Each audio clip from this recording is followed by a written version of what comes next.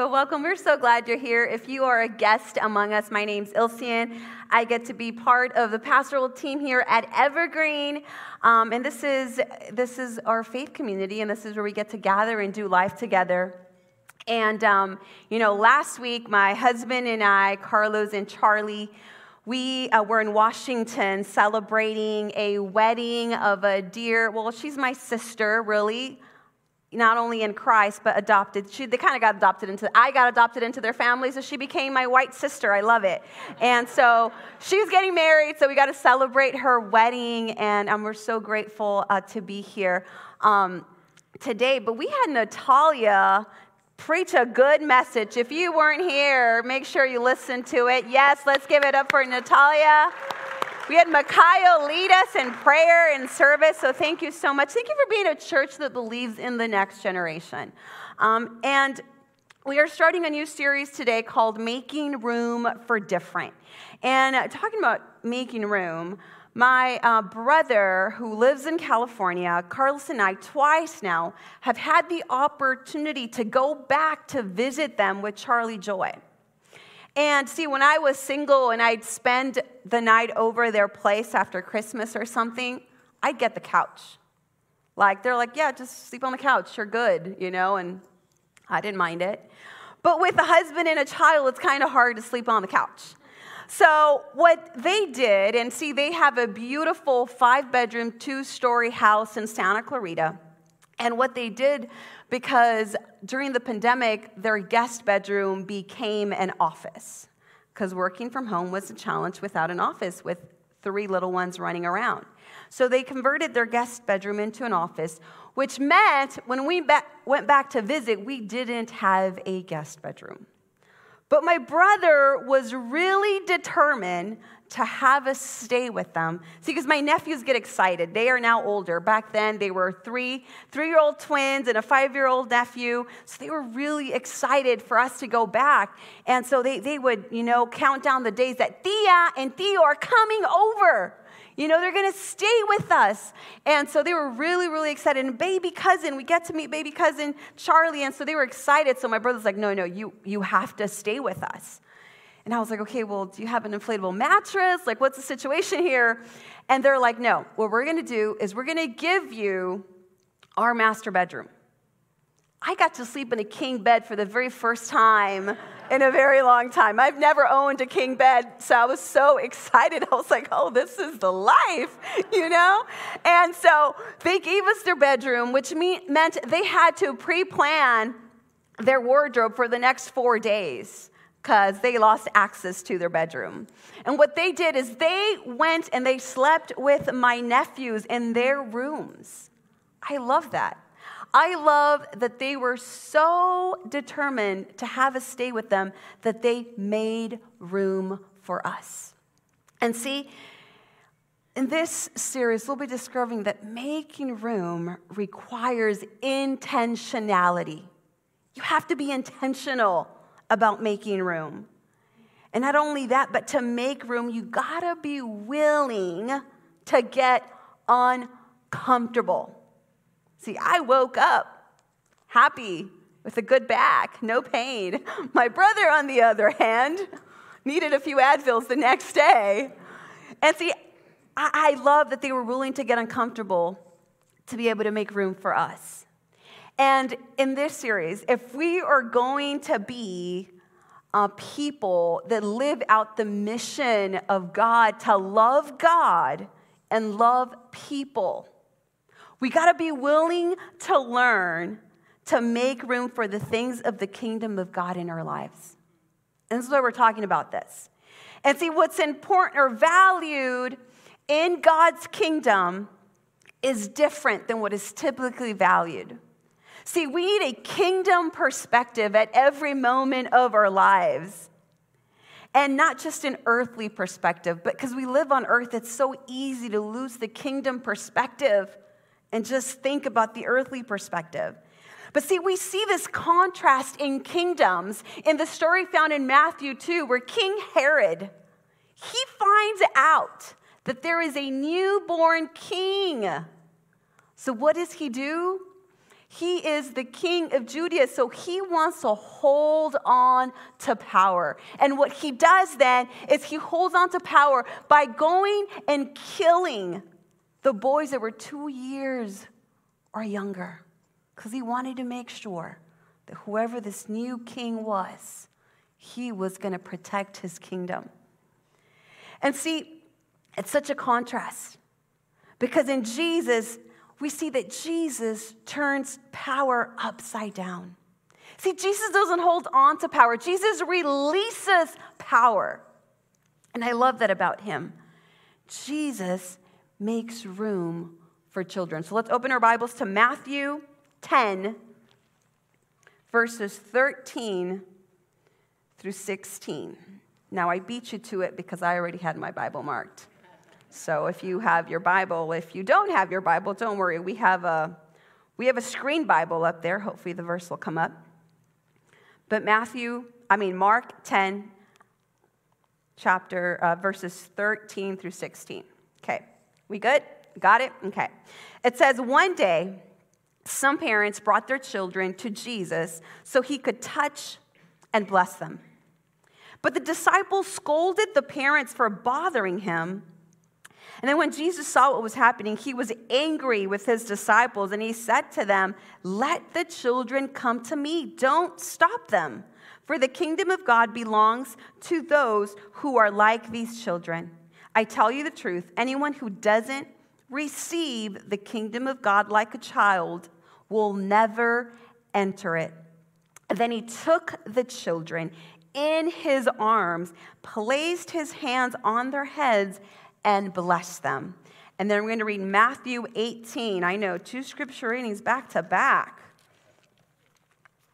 It says in Matthew 18, verses 1 through 4, it says, about that time the disciples came to Jesus and asked, "Who is the greatest in the kingdom of heaven?" And then Jesus called a little child to him and put the child among them. Then he said, "I tell you the truth, unless you turn from your sins and become like little children, you will never get into the kingdom of heaven. So anyone who becomes as humble as this little child is the greatest in the kingdom of God." So we see this difference in how the kingdom of God is displayed to how an earthly kingdom would be. And see, making room for kids here is important at Evergreen Christian Center. And maybe you're here and you're like, "Well, I don't have any kids." But you know kids. There are kids in your life. Everywhere you go.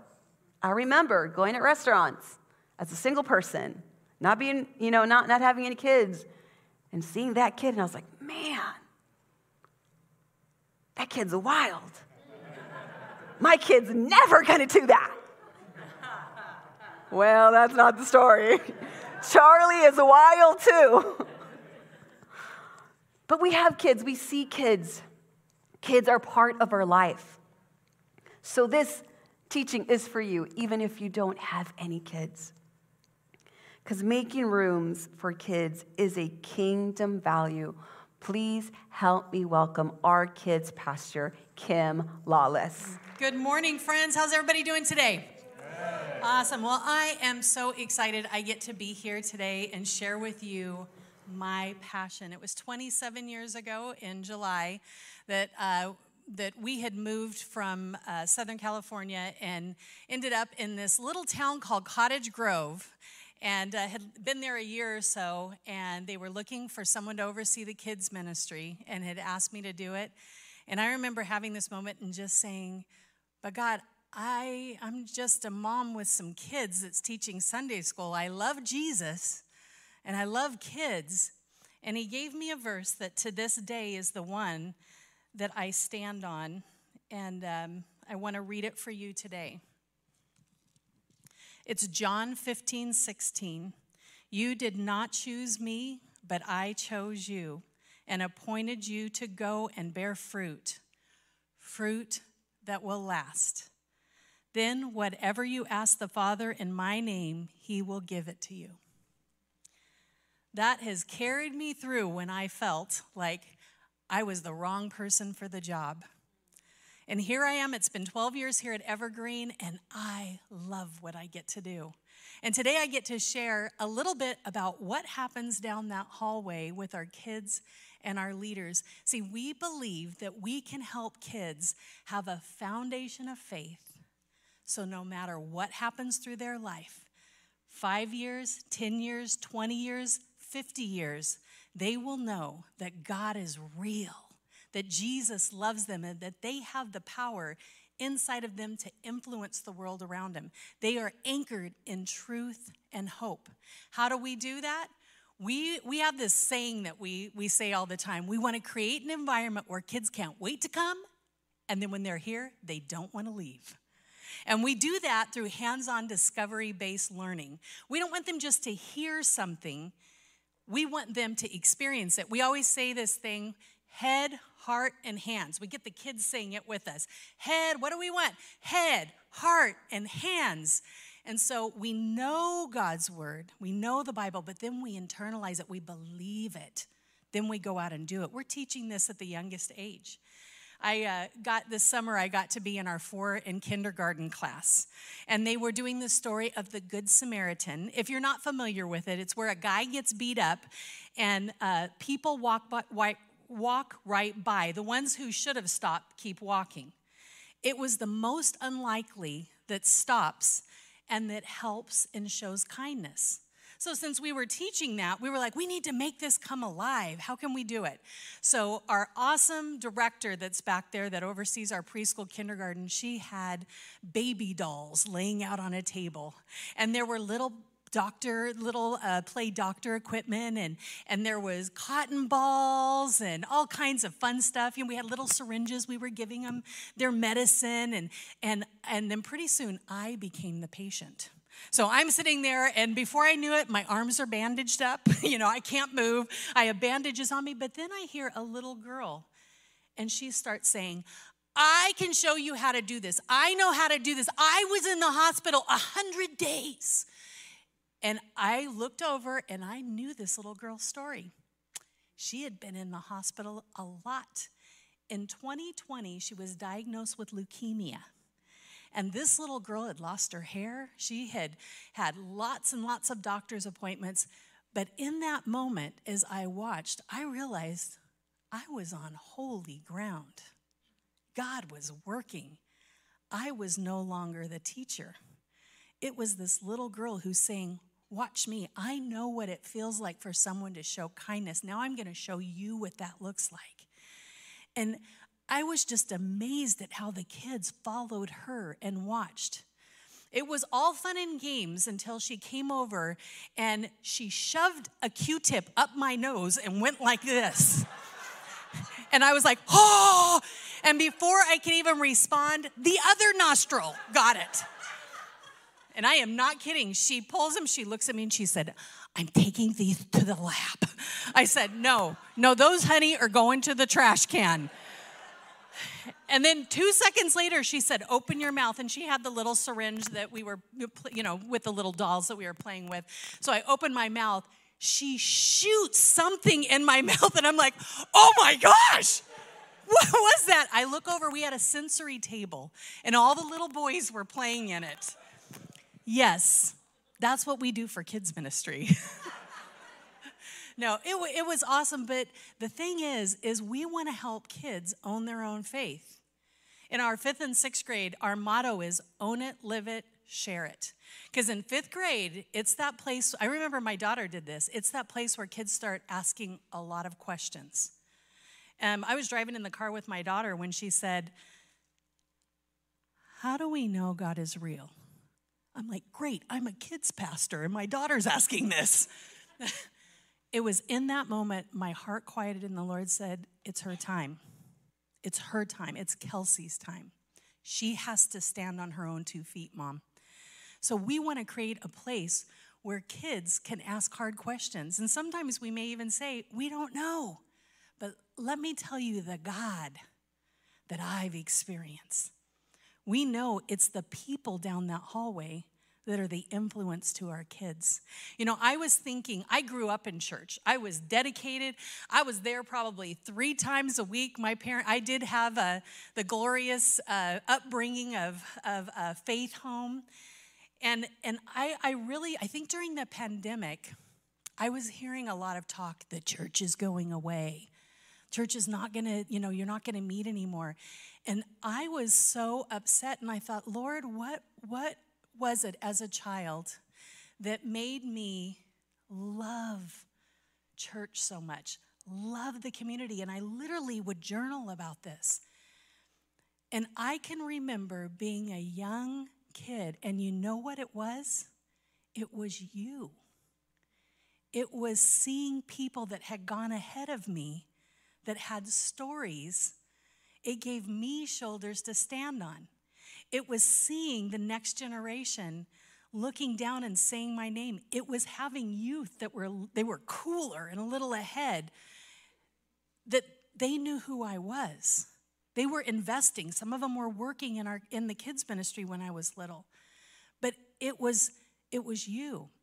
And it was not only modeled at the church, where I saw if somebody got hurt, if there was a tragedy, it was like I watched these people circle up and take care of each other.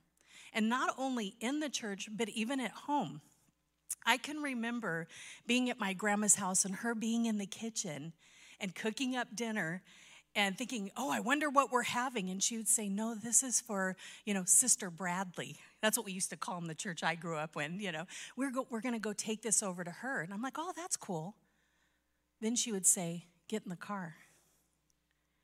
I watched it up close. That's another one of our passions here is we believe the light of the church and the heart of the home need to work together.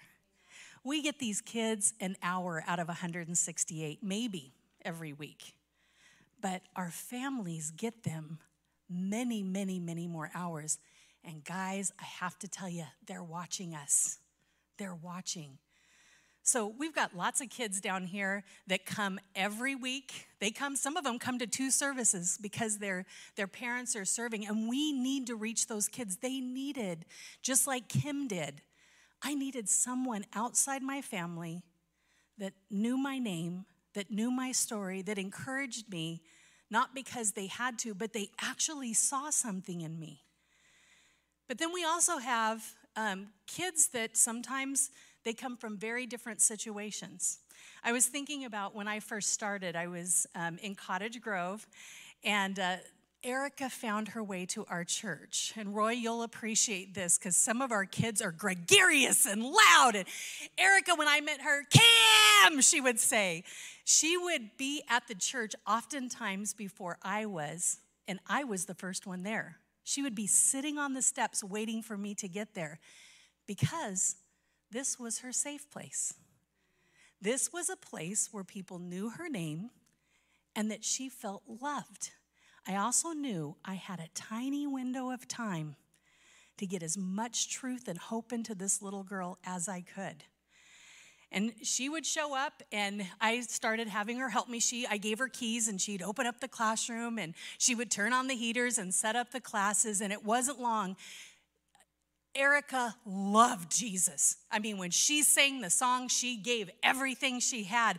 And that day when she said yes to Jesus, I didn't know where her life would take her, but I knew that little girl.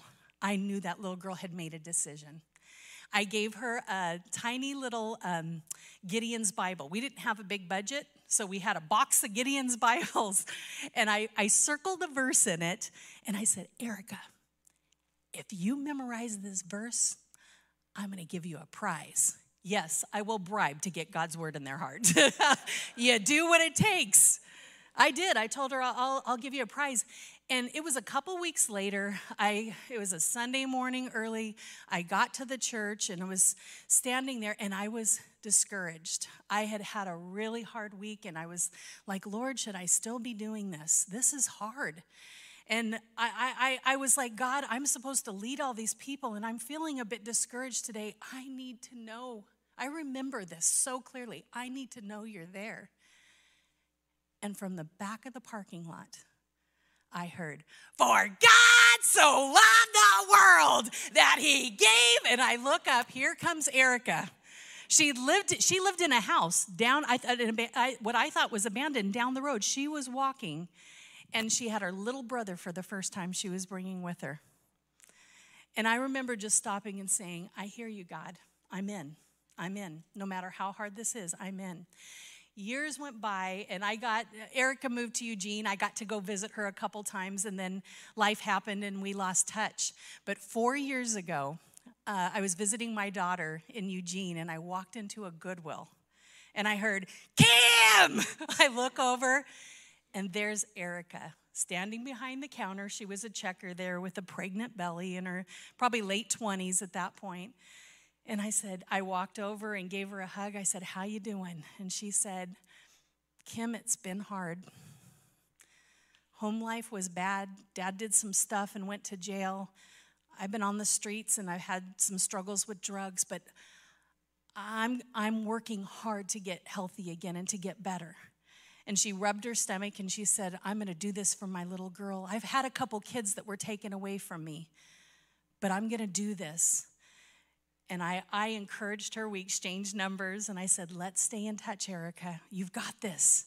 And as I walked out the door, she called my name again, and she reached up, and she held a little cross necklace, and she said, Kim, I never forgot John 3:16.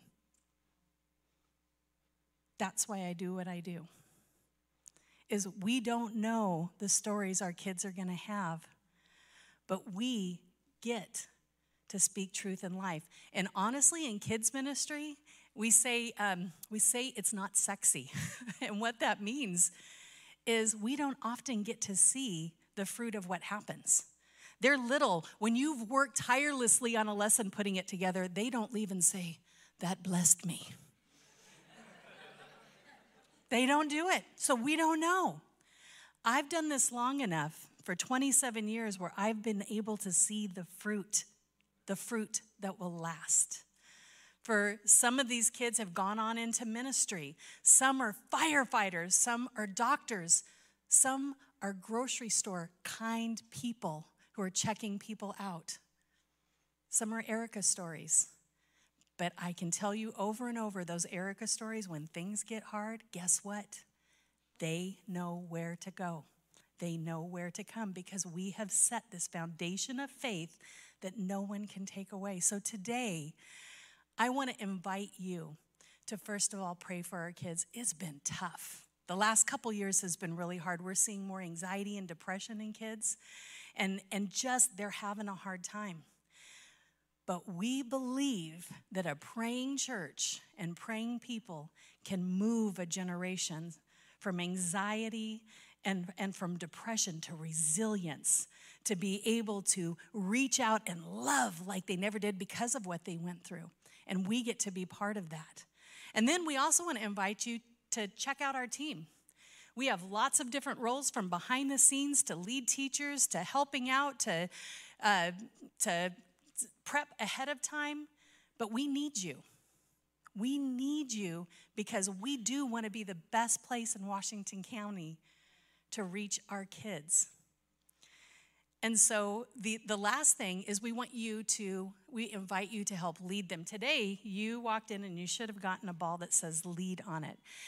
And I want to encourage you to set this out this year as a reminder to 3 things: to love our kids, to encourage them, and disciple. And if you're not familiar with that word, we model what we want our kids to do. I have to tell on my son, he was doing something with our granddaughter, and he was getting frustrated and raising his voice. And I said, if you don't want her to raise her voice, don't raise yours. And he's like, she just needs to do what I say. And I said, actually, it's not how it works. We model what we want them to do. So we get to model that for our kids. In the lobby, say their name. Get to know these kids. One of the memories that I have was on Sunday nights we got to be in church and sit on the pew. And I can remember Jim Bigger, who was probably in his late 70s or 80s, getting up, and he was telling stories about when he was younger and how it was hard, but how he overcame with God's help. I can remember being little, and when he would talk, I would just think, I can do this. He gave me shoulders to stand on. And it doesn't matter. It's not even just in church. If, like Ilsean mentioned, when you're at a restaurant, when you're at a grocery store, kids are all around. I believe the Holy Spirit works in ways we do not know. And they're watching us. And they're going to see something and say, I don't know what that is, but wow, they handled that really different. I want whatever they have. That seed will be planted. That seed will be planted and God will grow. God will grow it. So I just want to say thank you for being a community who loves the next generation, who serves, who gives, who loves. We need you and they need us. Thank you. Isn't that awesome? I love the way Kim tells the story. But I do want to take this next 2 minutes and I want to invite you to pray. Pray with us. Our children started school this week, maybe last week or the week before. So it's a new school year. But we also have teachers and administration that are serving and are working so hard at school. So would you take the next 2 minutes and just pray over our kids? So Lord, we come to you and we trust you with our children. Lord, we pray that you would bless them and keep them, Father God, that they would be safe. Lord, we pray that as they go into the schools, your protection would be upon them, but we also pray that their hearts would be open to learn and to receive, that their minds would be expanded and challenged in a good way. And Lord, we pray that you would give teachers wisdom and joy to teach. Lord, we pray that you would give them the ability to be able to connect with kids and see the kids that go unseen. Father, we pray in Jesus' name that you would help us, Lord, as a community, notice the kids around us. Lord, we pray that the school year would be blessed, that your protection would be upon them. No weapon formed against our kids would prosper, but that you would be present, Father God. In Jesus' mighty name we pray. Amen. Thank you for helping us pray for our kids' church. And I just want to continue on as what Kim said, and I don't know if I mentioned this earlier, but see, in the kingdom of God, those who would be overlooked are seen. And I love that about Jesus, that he sees those that would normally would not be seen. And we serve God by serving children. So I invite you to take that step if you haven't already. But this is what we want you to know, and the truth that we want you to hold on to in this series is that everyone has a place in God's embrace. That everybody, even children, have a place with God. And see, I love that in the story, the verses that we read in Mark 10, it says that Jesus not only gets upset that his disciples are pushing kids away, right? He's angry about it, but he also tells them, don't stop them, let them come to me. But he then does this thing. He goes to the children, and he says that he lifts them up in his arms.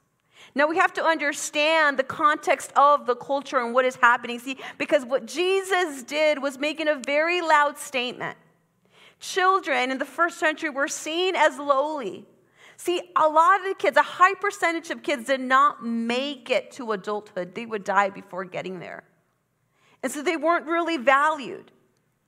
And what Jesus does, he sees because he picks them up. Something that was left for women to do. Men were not ones to pick up kids. But here is Jesus picking up the children, taking them up. So this is what it tells me, that just like Jesus took the time to raise these kids up, you and I can do the same.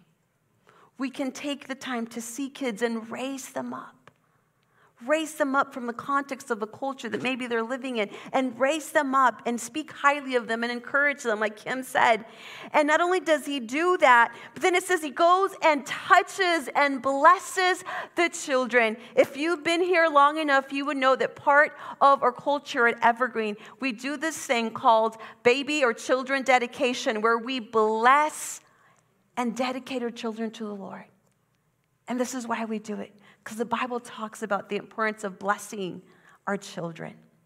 So if you're here and you've not done that, we love to be part of your story and you blessing your kids. But Jesus says that he touches them on the head and blesses them. Now, touch is important because, see, the scribes and the Pharisees would not touch the children because they did not want to be defiled. Now, I understand because there are times where Charlie eats. And she does this thing. I don't know if it's she gets full and then kind of just gets happy, but she'll grab the food and she'll just smear it on her face and her head. And then she's like, all done, mommy, come get me. And I'm just like, just changed. Carlos, your turn. So I can understand the scribes and the Pharisees not wanting to be defiled, Kids can be messy.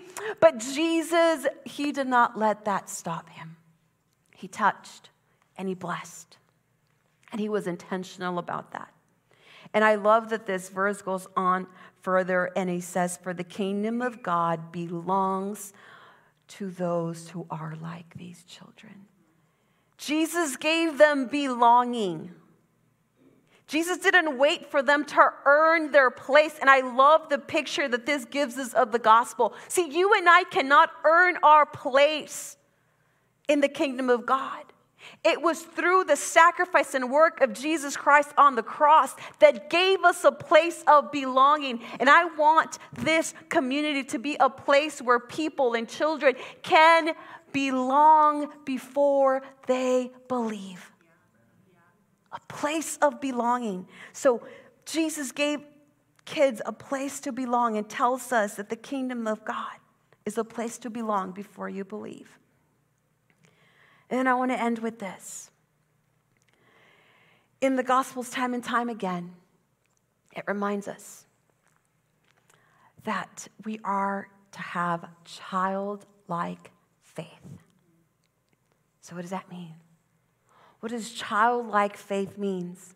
And see, when I think about this, and I've had the opportunity to see my nephews grow up and do life with them when I was in California, and there were times where I would be like, hey, I'm going to buy you ice cream. When the ice cream man comes by, I'm going to buy you some ice cream. So they would be ready and they would be expectant. So they would sit at the window just looking out. They're looking out for the ice cream man to come by. And the minute they heard the little dee-dee-dee, whatever song comes up, they would run to get me. Tia, that means aunt. Tia, come. The ice cream man. And they expect it. Because I told them I would get them ice cream when the ice cream man came by. They expect me to come through.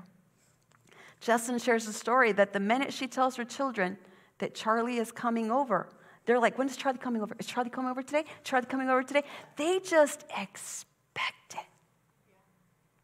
Childlike faith is I'm going to listen to what Father has to say. And what he says, that's what I'm going to expect. That he's faithful, that he's good, that he's for me, that he loves me. And see, children depend on the adults in their life. Charlie had to depend on her daddy this morning to change her blowout diaper. She could not do it on her own. Children are dependent on the adults in their life. Childlike faith means I'm not going to try to do this on my own. God, I'm going to ask you for help. This is when I pray. This is when I ask you, Lord, if you're not with me, I can't do this. And I know that there are people in the midst of us that are going through a difficult time, that are needing God to come through in this surgery, that are needing God to come through in this healing, that are needing God to come through in this relationship. And I want to invite you to trust God with childlike faith. Would you depend on him to get you through, to help you, to even clean the biggest crappy diapers that we as adults can create in our life that we can't clean on our own. Sorry, I said crappy. But we can trust God. So I invite you to do that this morning. Would you close your eyes right where you are? And the worship team can come. Father, we love you. And today we want to trust you. We want to trust you as children. We want to depend on you in the moments that are hard and difficult. But also, God, we want to be people that see children, that see those that are overlooked. Father, help us to be a people that is for and encourages and leads and disciples the next generation. Help us to see kids and youth, God. Lord, in those moments where it's been hard and anxiety and depression sit in, help us to be a hope. Use us to bring encouragement to the lives of our young people. Lord, we ask you for help. And we thank you that in the kingdom of God, we can belong before we believe. So, Lord, I pray for those that are in the room and maybe are in a moment where they don't really know what they believe in their faith. They don't know what their journey with you is like, God. But I pray that in this moment, you would give them the courage to believe and trust in you as their Lord and Savior. Lord, I pray and I thank you for salvation this morning.